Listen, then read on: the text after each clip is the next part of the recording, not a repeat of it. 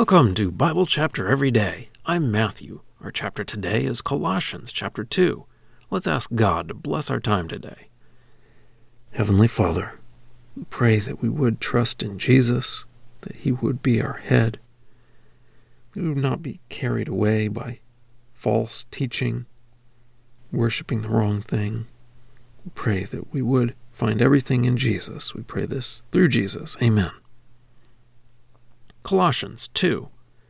For I want you to know how great a struggle I have on behalf of you, and those in Laodicea, and all those who have not seen my face in person, so that their hearts may be encouraged, united in love, and into all the wealth of the full assurance of insight into the knowledge of the mystery of God, Christ, in whom all the treasures of wisdom and knowledge are hidden.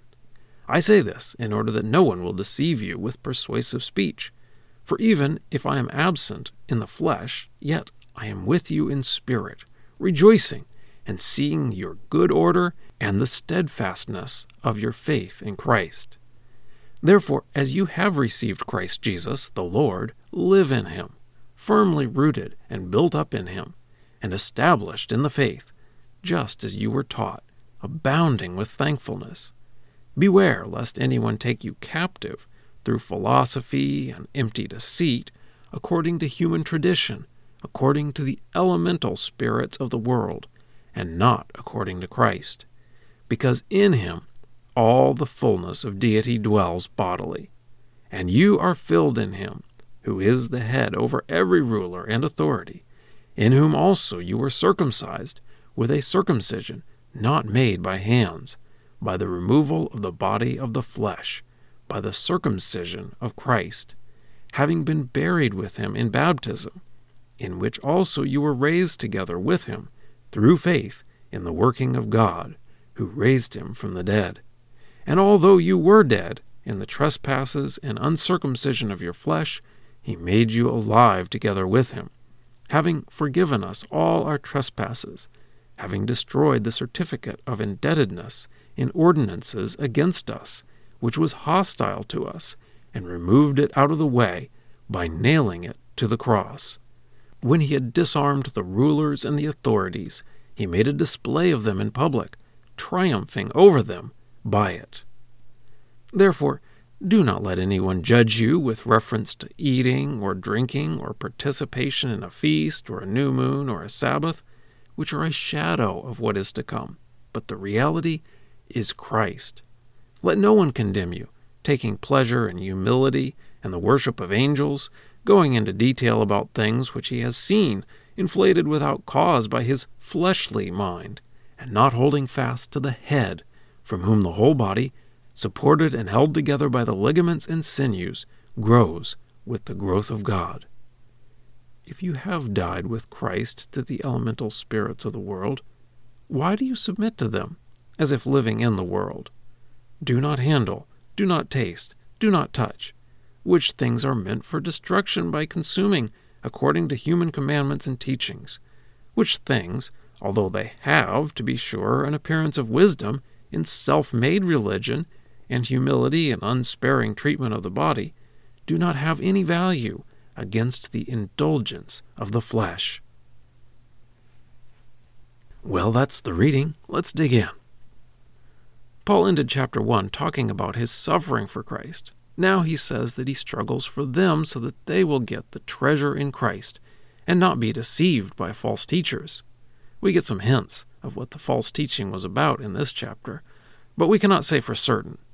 The solution is to be firmly rooted in Christ, opposed to what he mentions, human tradition and the spirits of this world.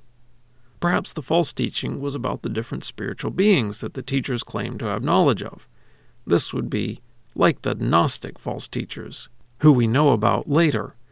The Greek word gnosis with a G means knowledge, so that the Gnostic teachers were trying to say they had this special knowledge that you needed to be saved.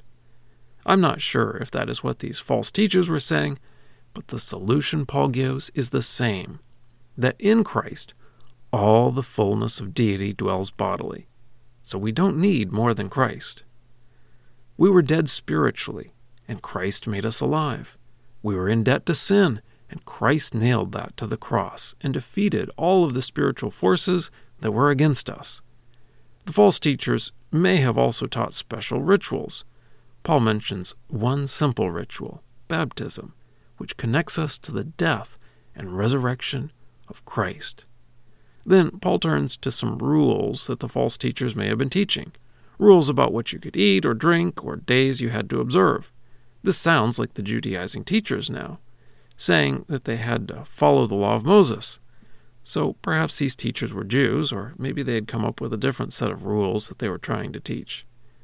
This is sort of like the idea of asceticism, which came into the church a little later, the idea that you can be more holy by denying your body things or treating your body harshly.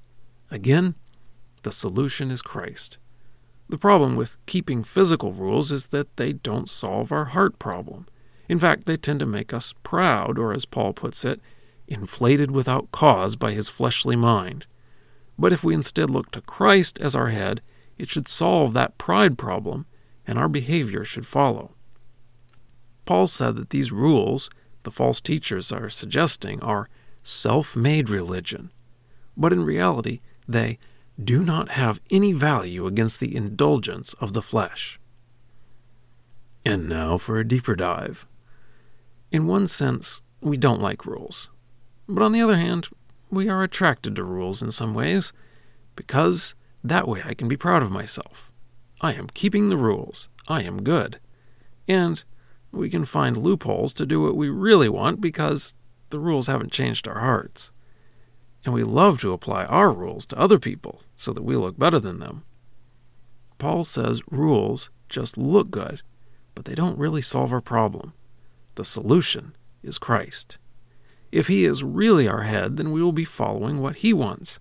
And that may look a little different in my life than it does in yours, because our situation is different and we are at different points on our journey. I shouldn't be proud because I am following a particular rule better than you are. If only we could be united in love of Christ and love each other. Then our behavior will follow.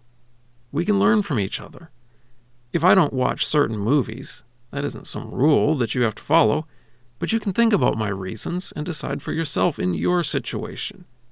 If you avoid certain business establishments, I can think about your reasons and decide if it makes sense in my situation. Each of us has a direct relationship with Christ. And as a relationship, it isn't a set of rules.